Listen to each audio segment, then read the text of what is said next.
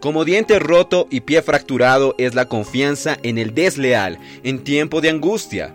Proverbios capítulo 25, versículo 19.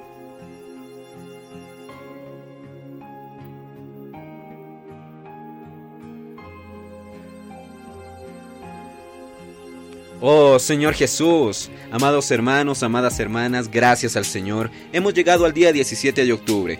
En este día Dios quiere hablar una palabra muy personal con cada uno de nosotros. El título de hoy, en el libro Días más sabios, es No se puede confiar en el desleal. Es muy sabido que hay muchos amigos en el momento que alguien tiene prosperidad o se hace de buena fama. Este tipo de amigos no son confiables y muchos son los que viven aprovechando la fama ajena para buscar ascensión social. Estos son como un diente roto o un pie fracturado, no poseen firmeza y en ellos no se puede confiar en el tiempo de angustia. Son como ratas que viven en un barco. Estos no pagan alquiler y viven aprovechándose de otros. Mas son los primeros en abandonar el barco cuando éste comienza a naufragar. Y lo mismo puede ocurrir en la obra del Señor. Cuando todo va bien, todos están felices, todos aprovechan la bonanza. Mas en los tiempos de prueba, en los tiempos de angustia, solamente los leales permanecen. El apóstol Pablo, en su prisión domiciliar en Roma, cerca de su martirio, reclamó de que todos los que vivían en Asia lo abandonaron, de entre los cuales estaban Figelo y Hermógenes. Esto lo vemos en 2 Timoteo 1:15.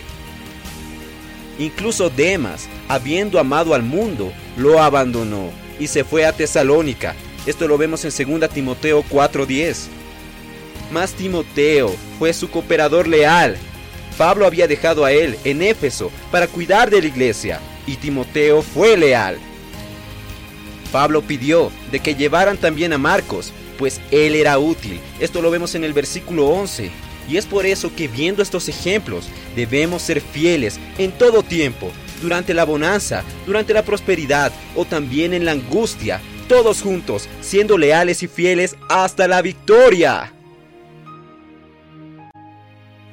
Amados hermanos, amadas hermanas, queridos amigos, hay muchos tiempos de sufrimiento.